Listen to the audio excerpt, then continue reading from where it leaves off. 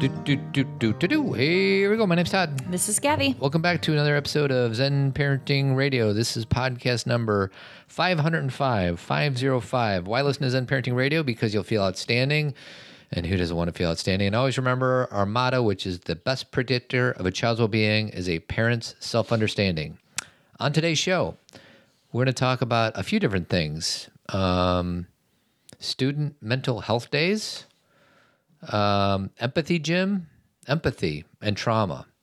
And then we might share a little bit from one of our Team Zen members. Did you read that thing from the Team Zen member? Do you think it's worth repeating? Only if we go down that road. Okay. Do you know what I mean? Like it's kind of a different topic. Sweetie, what is Team Zen? Just before we jump into the show. So Team Zen is our virtual community where it's actually our third podcast. We do this thing called Zen Talks. It's like a live talk, interactive. You can ask questions. We also bring on best-selling authors, so you can ask them questions. Sweetie, for all that, man, that must be a lot of money. And How much does that cost? I'm not even done. You're busting in, and there's sorry. still other things. Oh, what is it? We have a Facebook page where we can answer questions, and Now you must be done. But wait, there's more. oh my gosh, it sounds like a commercial. And then we also, they get discounts for the conference and discounts for all these things. And then you just have a community of people besides us that you can rely on. Yeah. Next one is August 9th at 12 o'clock. Next Zen Talk. You don't have to be there. Actually, most people aren't there. Yeah. So basically what happens is we tape this call and people send in their questions or are live and ask questions. And then it just shows up for you as a podcast on your phone. Like it's another podcast. When we say that, we mean it literally. Team Zen, zero pressure, 100% support, only $25 a month. And if you want to just jump in, we'd love to see you. And even if you don't, but you want to support what Kathy and I do through Team Zen, you can also do that as well. So let's move on. Okay. Where do you want to start? Let's start with this mental health day. Yeah. I have nothing. Sweetie's got nothing. I literally have no paper in front of me. I'm running the train. I'm running the control board today. I saw something in Time Magazine online, and the title of it was called "Oregon Students Can Now Take Mental Health Days Home from School." Yeah.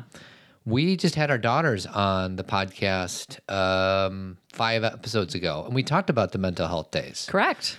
And I don't know, you might have to help me explain what it is, but let's say your kid is physically feeling just fine, but they're emotionally overwhelmed. This is kind of a litmus test for all of us parents out there. I could tell you when I was a little kid, if I said, "Yeah, Mom, I'm emotionally overwhelmed," I have a feeling she would have said, "You know what? I hear you, but you're going back to school because you don't have a fever, you're not throwing up, you're going to school." So what these kids were inspired by the students at Parkland, Florida, who were big advocates for change. And they went to the state capitol and they lobbied for these mental health days. And I'm going to read a few things out of it. Don't call it coddling. The students behind the measure say it's meant to change the stigma around mental health in a state that has some of the United States' highest suicide rates. Mental health experts say it's one of the first state laws to explicitly instruct schools to treat mental health and physical health equally, and it comes at a time educators are increasingly considering emotional health of students. Step in the right direction, right? Yeah. I mean, I kind of think they're one and the same. For me, I don't understand why we create such a distinction between the two. There is kind of a weird, thing that people from our generation and the generations above us do where we'll a kid will say, "I'm not feeling well," and we'll touch their forehead. And if it's not hot, we're like, "No, you're fine." And we don't look for any other information. Right. But we all know that when you're stressed, it affects your stomach. It affects your head. When you're feeling overwhelmed, it can make you shut down. It can make you have body aches. It can cause your throat to get sore when you're feeling so. To me, I think they're connected and a kid. And here's the thing that people have to understand. We have gotten into this place where when we talk about these things, the first thought is that allowing a child to either rest, relax, take a break, or maybe show up late for school is in fact coddling them, then teaching them how to not live in the world. But the weird thing is we put our kids through this school system that's definitely not like the world. And then we tell them that they have to work all the time and work all the time and work all the time. Right. And then we tell them that they aren't anything unless they achieve, and they won't mean anything unless they go to the best school. And we do all these things. And then they get done, and then either it keeps going where they go into a workplace where they have to achieve right. until they get sick or discover they have an autoimmune or feel overwhelmed with their own anxiety. And then we're like, why don't you relax? Yeah. Why didn't you learn how to relax? Why don't you take a break, and not just a once a year vacation, but really learn how to relax? I mean, that's why there's such a mindfulness boom right now, because we have these generations of our generation, then kids who literally don't know how to relax. So my point is what we're teaching them, we have to unteach them eventually. So we have to unwind that. They do if they want to stay sane and healthy. So why don't we, alongside all the hard work that they have, teach them how to relax? You ready for my first movie scene of the day? You're excited because you've been holding it. He doesn't feel well. Yeah, right. Dry that one out. You can fertilize the lawn. Ferris Bueller. It is Ferris Bueller. Good job. But our brand new internet is buffering, sweetie. Oh, that wasn't it? No, that wasn't it. I wanted to play the part where he says, lick your palms. Lick your palms. Because it's a very hard to diagnose symptom. It is, because if you're just clammy, what are you going to do about it? And, sometimes it can be a lot easier, even for me personally, to stay home in bed if I indeed have a fever, because then you know that you need to sleep. It can be very difficult to self-diagnose or to make the determination that you need. Well, and there's to times relax. even when you are sick and you don't think you're sick. Well, and that's exactly what I mean is once you have a fever, there's no doubt about it, right? But there are times when, and this is how I've monitored this over the years, is I will remember how I feel and what I can't do. Like sometimes I'm like, oh, I can't pick up that blow dryer. Mm-hmm. I have to sit on the floor in the shower. Yeah. I have to, oh no, I can't walk up and down the stairs. But I'll be like, no, I'm fine.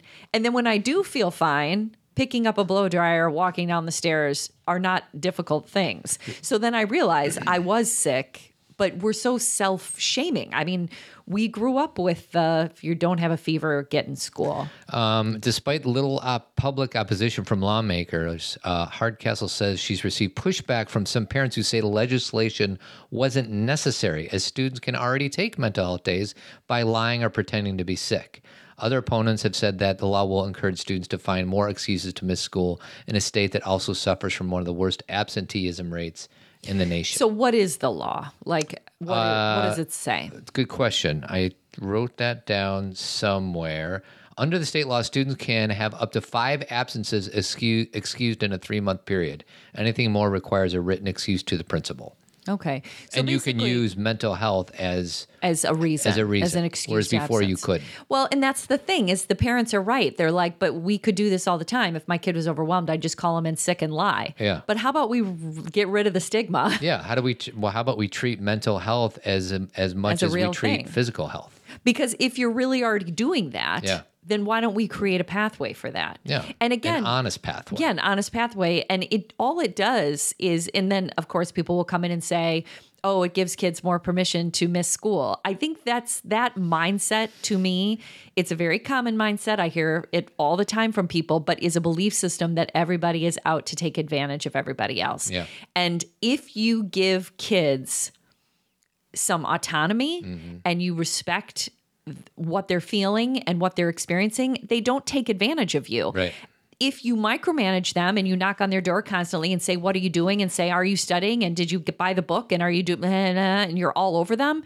Yes, they try to escape you. Yeah. And they do it in ways that you may not like. Yeah, they get very clever. They do. And then you say, that's what kids do. Yeah. But what Todd and I are always trying to say on the show is if you give them some space and respect and you listen to them, trust. They don't do that. Yeah. They still may need a mental health day and they still may get physically sick. It's not that those things go away, but then there's at least out in the open about what's happening. Yeah. Like we have constructed something that often puts our kids in a position where they feel they have to lie because you won't understand. Because you've told them you don't. Because you touch their forehead and say, you're fine, go to school. And I know you'll say, well, I had to. And then my question is, but was that the best thing for you? Yeah.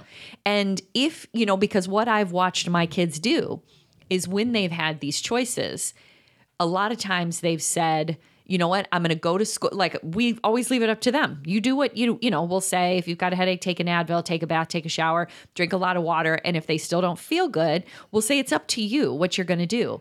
And I would say 97% of the time they go. But then if they don't feel well, they'll come home early or they'll come home and go right to bed. So they don't want to miss school either, because you know what happens when kids miss school? Gets backed up. Exactly. So you've got to remember, it's not just kids don't wake up, rubbing their hands together thinking, how can I trick my parents today? They have their own life where they would prefer not to get behind. Right. So, and again, there are some of you listening who say, not my kid. My kid's an exception. They're always trying to manipulate. Then it's an exception. Okay. Go ahead. I hear you. But We're speaking more generally from our perspective. Yeah. Well, from kids I know, not just my own, but the kids I work with. Like Yeah, right. Dry that one out, you can fertilize the lawn. Jeannie? Is that you? Jeannie? I can't see that far. Jeannie? Jeannie, Bite the big one, Junior. Thank you, Jeannie. You get to school. Wait, you letting him stay home? I can't believe this. If I was bleeding out my eyes, you guys would make me go to school. This is so unfair. Jeannie, please don't be upset with me. You have your health. Be thankful. Oh. Oh, it's a great show. That's a great movie to share with your kids. Well, and here's the thing. All of us listening, at least the majority of us, saw that movie when we were Ferris's age, right? Yeah. And do you think, it's a made up movie, it's fictional, but if we could pretend it was real, do you think that it was kind of great that Ferris took a day off? I do. Like, I know that I'm not going to say to my kids, hey, take a day off and go to the Cubs game. But when you look back on your life, don't you occasionally have to do something out of the norm, even if it's once a year? Yeah. Like, I think when our girls were on the show, they were saying, like, we're asking them, like, how many mental health days did you take this year? And I think they each said around one. I don't remember, but it was around one. I can think of the other two. And unfortunately, they really didn't feel great about what was going on. So they had to, like, relax. Right. But there was a time, previous years where we took them out to, like, a Cubs game. Mm-hmm. You took them to a game. Them to one of the musicals. I took them to see Wicked one time. And it's once a year, everybody. So for those of you who are like, oh, but we can't do that. One day a year? Like, we can't, like, My dad used to take me out to go to the White Sox opener. And he said I had a doctor's appointment with Dr. LaRussa, who was the man. Tony LaRussa was the manager of the White Sox at the time. And he picked me up at noon, and it was like one of my favorite days ever. I know. And you remember it, yeah. Right? And I've been having a lot of, like, grief lately because my children are getting old and they just don't need me as much. You are? They love me and I love them, but they're autonomous individuals. They're actually living what we hope to teach them, which also means they're busy. Right. But so I've been sad. I've been crying a lot lately. And they're not even gone. Like, my oldest she's going to be a junior. And I know for those of you who have children leaving for college in like a week, you're like, Kathy, you have no idea. Correct. I don't. And just wait. If you see me around town, I'm sure my eyes will be swollen. But I have been thinking about, what do I want to do with this time that where we're all under one roof? I mean, the whole reason I started the book that I'm, almost done with was because I realized a few years ago how I had, like, the big realization. I was watching my kids play on the beach and I'm like, oh my God, they're not going to live with us. Like, I realized JC was going to high school and I'm like, she's only going to live with us like 4 more years. Like, sure, she'll come home in the summer and stuff, I hope, but not in the way she lives with us now. It'll never be the same. And so what do I want to do at this time? Do I want to say, go to school, get in school, do what everybody else is doing, get straight A's, study all the time and just get into this, like, rote routine? Or do we want to occasionally, like, this year we're going to go to Florida. We're going to take a day off school and go to Florida. And we're going to go see the mouse. And we're going to go see the mouse. And we're going to, Skylar's never been. That's a third child thing. Yeah. Like, JC's been to Disney World like 4 times. Cameron's been like 3 times. Skylar's never been. She was there as a baby. She ate the lemons in the castle. That's the only memory she has. All right, you ready to hear Ferris one more time? You bet. The key to faking out the parents is the clammy hands. It's a good non-specific symptom. I'm a big believer in it. A lot of people will tell you that a good phony fever is a deadlock, but you get a nervous mother, you could wind up in a doctor's office. That's worse than school. You fake a stomach cramp, and when you're bent over, moaning and wailing, you lick your palms. It's a little childish and stupid, but then so is high school. It is. See, that's Sig Sig Sputnik. And then this is my favorite line of the whole thing. I think I ought to lie down. Take a hot bath and then wrap a hot towel around your head. Wrap a hot towel around my head. And then make yourself some soup. Get a nap. Okay? Okay. Such dad advice. And I was going to say, Who's going to wrap a hot towel around their head? well, Dad must do that, or else he wouldn't be suggesting There's it. nothing good about wrapping. Nobody wraps. I just think of, like, what does that mean? It just means like warm up your head. It feels good. Like it's like when I say to the girls, "Do you want a hot water Like bottle?" around your hair? Yeah, you just wrap a hot towel. It's just the worst advice ever. It's not. You say it to the kids all the time. And what's funny at the beginning of that scene that it wasn't on this YouTube clip, he's like, Ferris, you sound terrible. It's like that's the first thing that kids want to hear. Like their kid sounds terrible. You do. I say the same things to the girls all the time. Drink a glass of water. I say get outside. Lay down on the grass. We always do a lay down on the grass thing. Yep. Take a shower and use a hot water bottle or a cold water bottle. I mean, I feel like if the girls were here and we said, what does mom say to do? Mm-hmm. And then if we asked what you would say, wrap a hot towel around your head. And then get yourself some soup. Get yourself some soup and then take a nap. That's right. Before I get into the next topic on today's show, I want to promote my Coaching for Guys practice. Go to toddadamscoaching.com. I'm going to challenge you. I'm going to support you. First session's free. We'll talk about relationships, work-life balance, stuff like that. toddadamscoaching.com. So on my way to Minnesota, that's how they say it, sweetie, Minnesota. Yes, I'm aware. I listened to The Hidden Brain, which is one of my favorite podcasts. And Kathy has no idea what I'm about to play, but there is a podcast and it's called The Empathy Gym. And this is the summary of it. Some people are good at putting themselves in another person's shoes. Others may struggle to relate, but psychologist Jamil Saki argues that empathy isn't a fixed trait. This week, it's how to exercise our empathic muscles. Sounds good, right? Of course. So I'm going to play 3 different sections, all of about a minute. And this one is in response to trauma because the last few podcasts, sweetie, we've been talking a lot about trauma. And I just thought that it was interesting to talk yet again about it since it's kind of been fresh on the minds of us and our listeners. So Okay. It's about a minute. Jamil, people who have been through terrible suffering can respond in different ways. Some people turn inward to avoid future pain, while others turn outward. They show empathy for the suffering of other people. I feel like I've seen research studies that show both these things. Can you talk about these studies and why people might go in one direction or another after they experience trauma? Yeah, I think that we often think of trauma, sort of things like being through a war or being assaulted or suffering a terrible injury as things that, again, as you put it nicely, sort of draw us into each other, or even that trauma might perpetuate itself. We often hear about cycles of violence or the idea that hurt people hurt people. And that's certainly true in some cases, but there's a lot of research that's actually much more hopeful on what psychologists call altruism born of suffering.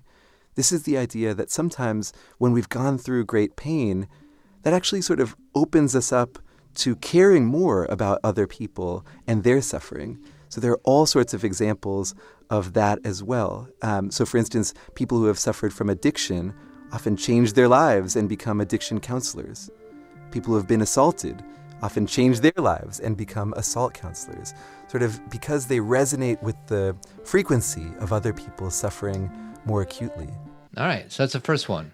Well, absolutely. I feel like that's everything we talk about. It is, but we also say all the time on the show that hurt people hurt people. But as he said, those are both true. What he's trying to say, he started by saying, you hear this and that hurt people. And he said, and also, so basically it's what we talk about, that you can have a post-traumatic response, which is you struggle so much with the feelings that you're having that you numb them, Right. or you act them out, or your behavior becomes indicative of what you experienced, or you work through it and you process it and talk about it and you're mindful of the feelings and you actually develop a compassion for yourself and therefore you develop compassion for other people. So I would love to find out what the percentage is, because the three examples he used as far as trauma, I think he talked about war and being assaulted, and I forget what the third one is. I just wonder how many people turn it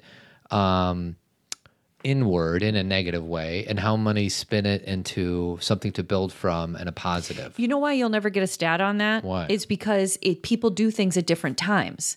Someone may have an experience with assault where the first 5 years they are self-harming and they're harming of others and they take advantage of other people or possibly hurt somebody, and then have a realization that what they're doing is painful, more painful to themselves and others, and then they experience post-traumatic growth. Right. It's not as if we experience something and then the next day we make a decision and we stay with that. It's part of a process. Exactly. And so that's the thing, is like even people struggling with addiction, it takes years, sometimes, not always, but sometimes years and years and years to even recognize that this is challenging your lifestyle. And then it takes even more years sometimes to go through recovery, and people have relapses, but they are moving toward a more post-traumatic growth. Yeah. And I think we can spend a whole lifetime doing that. Right. Like, I've seen this, not only have I experienced this personally, like to think about my judgments from like 15 years ago, they're like archaic. Like the things I used to judge people on, and I don't mean I walked around all the time judging people like as a hobby, but just very, very quick judgments like, oh, they're doing that wrong, or why would someone say that, or why would someone do that, or why wouldn't someone stop doing that? And I just had a very naive and immature judgment kind of system. Sure. And everything that I've experienced in the past 15, 16 years as a mother, as someone who has experienced loss and gone through my own depression or struggle with my own anxiety, I just do not see people the same way. Right. My judgments are it's not that I still don't have judgmental thoughts. I do, but man, I can talk those down pretty quickly because you don't know what's going on with people, and they may be in the midst of something. I just had a conversation with someone today about this, about some of their choices and how they recognize they weren't making good choices, but they're like, I am in so much pain today that I can't make the right choice today, but I'm working toward it. Yeah. So I guess my point is that any statistic would be a little skewed, right? Well, you would think research would be able to kind of measure somebody, because there is scientists and researchers that do this for a living, and you would think that they would like measure them after a year, after 5 years or something like that. Like I'm not smart enough to know what that is, but I obviously agree with you that it's part of a process, and it's just, some people never recover from a trauma. Some people recover after 10 years, and some people figure it out a month later. It depends on the severity and what it was and what support they got post-traumatic circumstance. And what they did with it, I don't know, and I know there's some out there, which is 100% fine. But all the addiction counselors I've met are in recovery themselves. Yeah. Majority of people that I've worked with who focus on domestic abuse, they have been right. That has been their life experience. Maybe not personally, but they grew up in a home where it was. So this is what always the hope is, right? Yeah. Last week when we were talking about children experiencing trauma, I really do push back on the fact that you have to experience trauma, a significant one, to make change, because I think if your heart is open to the world, you're seeing trauma all the time. Mm-hmm. Like there are people who can look at what's going on in our own country, but also on the other side of the world, and their heart opens just by seeing it. Well, it's funny you say that, because I'm actually going to skip to the third one, because it talks about how empathy can actually cripple us. Of course. So here we go. This is just under a minute. I think a lot of us have this experience when we see, for instance, a homeless individual on the sidewalk ahead of us. I've heard of people who cross the street to avoid that encounter, maybe because they don't want to sort of see that person suffering close up, because it will make them feel sad or guilty or both. There's some irony there, isn't there? Which is that the person who is likely to actually be more empathic is also the person who's likely to cross the street, because they recognize that the empathy that they have inside them is going to make them feel bad. Absolutely. Yeah, I've talked with lots of people who identify as empaths and basically say that they're crippled by their overabundance of care for other people, and that sometimes they avoid sort of busy cities overall just because they don't want to be inundated with other people's pain. All right. What do you think? Well, 100%. That's been my experience. And I think that It's weird that empathy can inhibit you from putting yourself in a position where you might be able to help because you feel too much. correct. And you've lived with me for a lot of years where this has been my challenge. But I think that that has been like, you know, as I've said many times, I stopped doing one-on-one therapy with people because I couldn't tolerate it in my body. Right. And there are certain movies I don't watch because I can't take it in. And there are certain stories I don't read because I can't feel, I don't want to feel what it will inevitably make me feel. But within that, see, I kind of look at everything as far as like always striking a balance, because you know, I can sit, and I hear a lot of people do this, you know, they'll be like, oh yeah, I'm an empath. And the word, just like all words, gets thrown around. How so? Because what does that, and I'm not questioning, I'm not saying, no, you're not, or trying to like, you know, get the edge on that word. It's just, what that means to me is that when you experience the world, your veil is so thin, like it makes me like cringe. Like you literally can feel the experiences of the people that are walking by you. You can feel, you know, a song kind of hits you in different ways. I'm even affected by things like the weather, and that, you know, you just kind of are like bombarded with the feelings of the world. Now, everybody has access to that. Like, it's not as if, I mean, you have that experience. You see something or feel something, or you're with someone and you're like, oh yeah, they were sad. It's not that, you know, only certain people do this, but what I realized in myself, the reason why I had to claim that word is it was making me sick. Well, and I don't think it makes everybody sick. Right. Well, and I feel a few things. One is I feel like proximity is a big part of it. So like, you know, I'll randomly turn on the news and there'll be all these horrific stories. It's not even on my radar. It does not bother me at all. But if I am outside of my driveway and I see a bird with a broken wing, like I can't stop thinking about that thing. So it's weird. I think proximity plays, at least for me, a huge role in whether or not I am empathic towards something that is horrific. And I think that makes complete sense, because energetically, a television telling you things, there's not a lot of human component to that, because there's a lot of different energy and waves and things that kind of get in the way of you really feeling what's going on. And not only that, but the TV doesn't always tell you the truth. So sometimes things are exaggerated or downplayed, and you're not, the information you're not getting, you don't know how to feel about it. Where when you walk out in your driveway and there's a bird who's struggling and suffering, you can relate to it. That's what your mirror neurons are there for. It's like, wow, and I want to help. But I feel like my mirror neurons, like I think some other people will turn on the news. I mean, I remember dating a girl in college and her mom would just start crying whenever the news came on. I'm just like, oh my gosh, like, you know, I judge. I'm like, get it together. Don't turn the news on or whatever. So like some people are hardwired to be empathic even through all these barriers of intimacy, which would be the TV, the possibility that this may be a BS story, but yet they still connect with it. Well, of course. And this is like, kind of like what we were just saying before about post-traumatic growth. There are different times. Like there are things I see on the TV that make me cry. Sure. And there are times that the news is just too much. And, you know, in this experience with this, you know, this mother, maybe she didn't do that all the time, but maybe occasionally something on the news made her cry. Seemed like it was all the time. Well, that's an assumption because you've told yourself that story a lot. Like you don't really know. There was an experience, someone watched it, relayed it through their brain, told you, and then you made up a story about it. But maybe, maybe she was going through a depression at the time. Like you never know what's going on. So I guess my point is that what you have to be, it's just like anything. This is what we always say about any kind of addiction. Is it affecting your life in such a way that it is keeping you from doing what you need to do. Yeah. And what I found from the way I felt people and experienced people, I had to, for lack of a better way to say this, get my shit together. Like I had to learn how to go through the world and be less affected, not to close myself down. See, because that's what a lot of empaths do, is they numb themselves so they don't have to feel. And what I wanted to figure out is, how do I not numb myself? Because remember, if you numb yourself, you can't feel the good stuff either. Right. Because empaths have a lot of access to really good joy too. And I didn't want to numb that.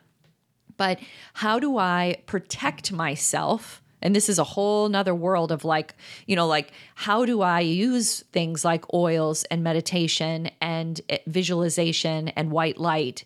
And how do I do that to keep myself safe? And I think that there's a lot of people, sometimes people don't even have the same words I do for it, but they do things like that. Like, before I walk in, I'm going to take a deep breath. I'm going to remember that I don't need to pick up other people's stuff. I mean, I know you do that. You just don't call it the same thing I do. Well, you do it more intentionally than I do. More intentionally. Good word. More intentionally. I don't. And the reason you have a better practice of it is because I got sick all the time. Yeah, it hit you harder and more deeply and more frequently than it did me. Right. And, you know, sometimes I still do sometimes beat myself up because I can see something horrific and I'll just shut it. I'll just turn it off, like in my brain. And I would sometimes feel guilty or shameful about that. And then I'm kind of revisiting that right now. And it's like, actually, that's not, it could be a weakness, but it's also a strength. Correct. Because I can persevere through something because I have the ability to shut that off. It's just, that also comes with a cost. It all comes with a cost. Everything has its highs and lows to it, right? You know, like I said, the one gift that I feel like has been accessible to me is joy. But you can't feel joy all the time. Yeah. Because if you are gonna have that like opening where you're like, oh my gosh, the trees are so beautiful and nature's so beautiful. You know, sometimes I just have these like joy bursts where it's like, oh my God, everything's so great. Right. But if you are open for that, then you also are open for big emotional waves. Well, it's funny, and I don't know how much. So this podcast opens. So if nothing else, I just am inviting our listeners to listen to this awesome podcast. And I listened to it last week, so I'll do my best in describing it. There was this artist who's in Chicago who's from either Iran or Iraq. I forget which one. You say Iran or Iran? What did Roxana tell us to say? I can't remember. That's why I'm asking. I don't know. I always said Iran. I think it's Iran. Okay. And he was looking at footage when the drones would just be bombing. Yes. There would be some American in some booth somewhere that was instructing these machines that were flying to bomb these areas.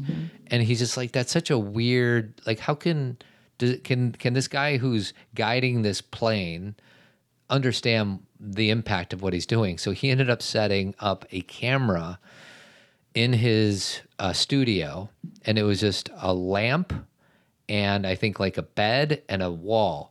And he set the camera up so that there was also, and it was like a live streaming thing. And anybody at any particular time could take over the controls of this robot that he built that was a paint gun. Okay. And the paint gun would shoot paint pellets at the artist. And it's really kind of heart-wrenching. And I'm just kind of teasing this podcast because I don't get it. I'm lost. There's a guy in a booth somewhere in and real. He's the drone guy. He's a drone guy. And so he's allowing basically the same thing, which a much lesser impact. Like, this guy's not going to die from being shot at with paintballs, but it's essentially the same thing. And it was really a case study of what it is that people might do. And there were some people that took it, and some guys would get on his live stream, or girls or whatever, and they'd shoot at him, and he would get hit with paint pellets. And he did this for 30 days. He never left the studio. Okay. It's fascinating. And there was times when he was sick of getting hit with paint pellets because it freaking hurts. I've done the paintball wars, and it does not feel good. And after like day 5, he was distraught and he was crying, and he documented everything. And it sounded like oh my God, this is just a gut wrenching story. But then there would be other people that would take controls and just shoot at the wall and shoot it so no other guy, because only one person can control it at a time, so that no other people can take control. That way, this guy could have a little bit of peace. And then there's a few people that saw that one of these people that were trying to be malevolent, bad guys. Oh, the bad guys. Shot the lamp out. So the guy didn't have light. And then lo and behold, like 6 hours later, some stranger showed up with a lamp.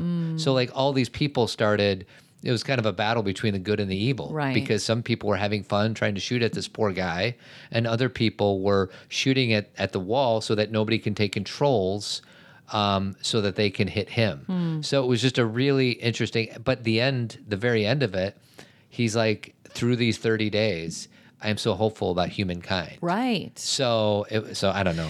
Well, I agree. I think that this is why I feel like just a quick little political thing here is that, why we need to have people of good character making decisions for our country. There are things that we can win or be great at or do better than, but if they're being done through a lens of somebody that doesn't have strong character or a sense of kindness or a sense of empathy for others, you're going to eventually get screwed by that. Because sure, it may look good initially, and I don't even know if that's the case in our situation here in our country, but you may point to things and be like, but look at all the winning and look at this winning. But someone of not great character doesn't mind shooting out the lamp. You know what I mean? And that can be a problem later on. And that, I guess my point is that we are built and hardwired to give the guy in the room a break and to say, I can relate to that person because the way that my brain is structured, I can see myself in that person in the room. And what would I need? I'd need a break. Yeah. So I'm going to take over these controls. Someone who has numbed themselves so much or so hurt or so harmed or unloved, they're hurt, instead of channeling it into a sense of compassion, just becomes a vomit of hurt. Yep. And so, but they were still initially hardwired to support. Yeah. But it's all being like, there's too many walls. Yeah, it got warped. And on that note, I can't remember, I think it was a Fresh Air podcast with this guy who had been working with the people at Facebook and Instagram and some of the other social networking sites. There's this whole grouping of people who have to go through all the posts and decide what content needs to be removed from these social networking sites. And these people that do that for a living struggle with so much trauma. Oh, wow. Because all day long they're forced to look at violent sexual content. And some people initially may say, oh my God, what an interesting job. It would be so interesting. No, it makes you sick because we are hardwired to not see these things. Yes. And so you may see something initially like, oh, it's kind of like watching a horror movie, but then you realize these things are real. Yeah. And you have to constantly all day long look at them. And so they had measured how these people were, doing, and they don't last very long. Yeah. Let me just say that. And then they're traumatized afterwards about all the things they saw. Yeah. So this is good news for the world. For as much as we want to say, why is it good news that people looking at bad Facebook content are traumatized? It's good news because that means our hardwiring is working correctly. It's an indicator. It's an indicator. So last clip, and then we'll close the show. I have titled this Collective Trauma, and it's a double-edged sword. I don't remember exactly what he says, but... Of collective trauma, for instance, can make them more weary of outsiders and sort of more, as you say, willing to even endorse violence or aggression towards outsiders. But thinking of a common threat is also one way to bring people within a group closer together. I remember after 9/11 the way that Americans really felt like we were all one because we were facing this really deep trauma together. And likewise, there's all sorts of evidence that when people feel that they have a common threat that they're facing, they band together. Which sounds great, except one of the examples that they gave was like police officers. Sometimes you see these shootings where police officers are improperly doing their business and hurting young people. These what seem to be good police officers that were not part of the incident will go to the side of the police officer. Of course, they rally around their person. So Yeah. it's just weird how, like, you know, one police officer can be empathic towards another police officer, but it's at the expense of justice. Right. Because that police officer did something that he or she shouldn't have done. And that police officer can look at the other police officer and say, I can see how that happened. They may not have done it. They may not believe that this person did the right thing, but they can say this job can lead to that happening. Therefore, I'm going to support this other officer. And to me, humanly, it makes complete sense. Yeah. I'm not saying it's right, but you know what? Sorry, politics. Don't politicians do that? Mm-hmm. Like, oh, I don't believe in this, but let's support this. Yeah, we got to support this guy. We got to support this or this, you know, like, I don't believe in this at all. And yes, this is horrible, but let's support this person because, and again, there's a lot of personal interest involved too. But we, you know, sometimes we do that with our friends. Sometimes we rally around family members just because they're our family. Yep.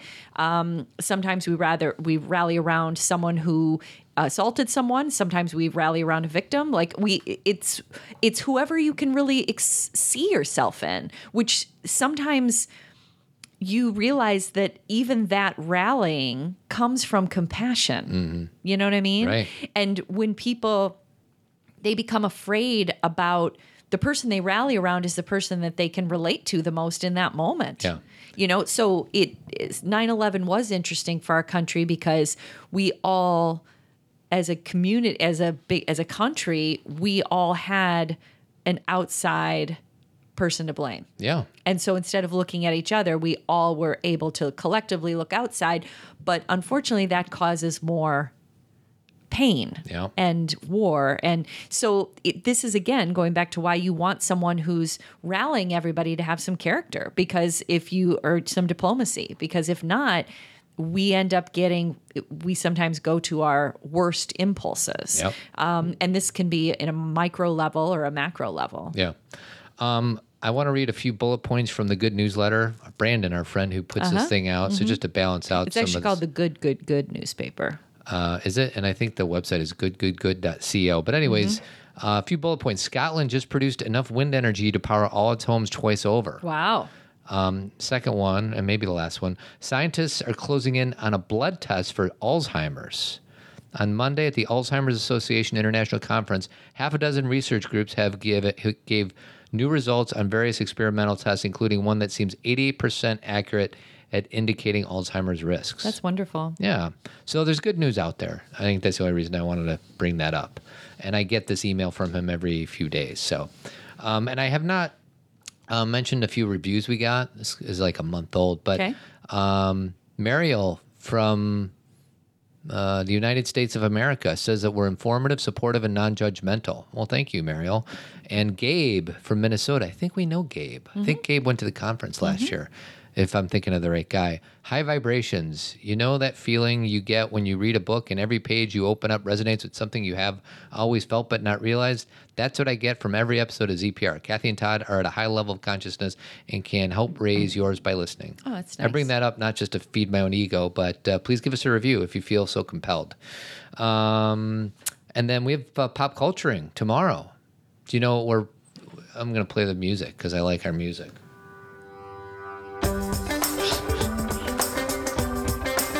Do you know what we're doing? Are we doing Say Anything? No. Are we doing Sex and the City? Correct. Okay. So Sex and the City tomorrow, if you want to hear that. But not the movie, Sex and the City, the TV show. That's right.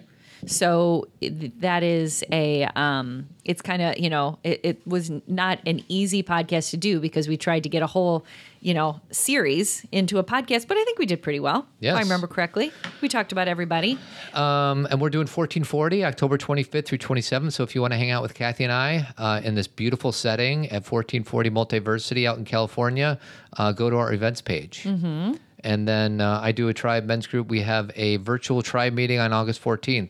Guys supporting other guys. So I invite you guys to check that out at tribemensgroup.org. And then I want to talk about Jeremy Kraft. He's a bald-headed beauty. He's our partner, painting and remodeling throughout the Chicagoland area, 630-956-1800. Anything else you want to promote, my darling? I think that's it. All right, so I think it's time for this music then. The good old music, sweetie. The ZPR music. The ZPR music. Have a great week. Happy August. Squeeze out as many last awesome summer days you can with your kids. I know. I'm going to be sad again. 'Cause the time is fleeting. I'm going to cry. I love summer. You do? Yes. I love my caterpillars and my butterflies and my flowers. But I do love fall, too. Crying? There's no crying. I am crying. There's no crying in baseball. I'm crying. So just keep trucking, I guess. Yeah. Have a good week. Adios. Thanks for listening, everyone. Remember to subscribe to the podcast so you never miss an episode, and feel free to leave a review on iTunes. It helps people find us. Hey, we just launched our new podcast, Pop Culturing. It's Generation X look at movies, TV with a focus on personal growth and self-awareness. Basically, it's the flip side of ZPR. We break down key moments and little-known facts and discuss what it means to be human. It's the podcast we've been searching for, so we decided to create it ourselves. Yes. Did you know, Todd, that we have a third podcast? I did not know that. We do. It's called Zen Talks, and it's included with Team Zen membership. You get access to all the Zen Talks, the podcast, and we have like 60 and counting, access to a community Facebook page where you can ask us your personal questions, and you have access to a parenting community so you will never feel alone again. Within Team Zen, there are smaller groups like raising a differently wired kid or raising teenagers. Just don't do parenting alone. Join Team Zen. Hey, we want to tell you about an exciting weekend workshop we have coming up on October 25th through the 27th at the Majestic 1440 in the California Redwoods near Santa Cruz. For more details, go to zenparentingradio.com. Invite us to speak to your organization or your school about sex ed in the 21st century. It's the most important communication that parents can have with their kids, but it's not happening nearly enough.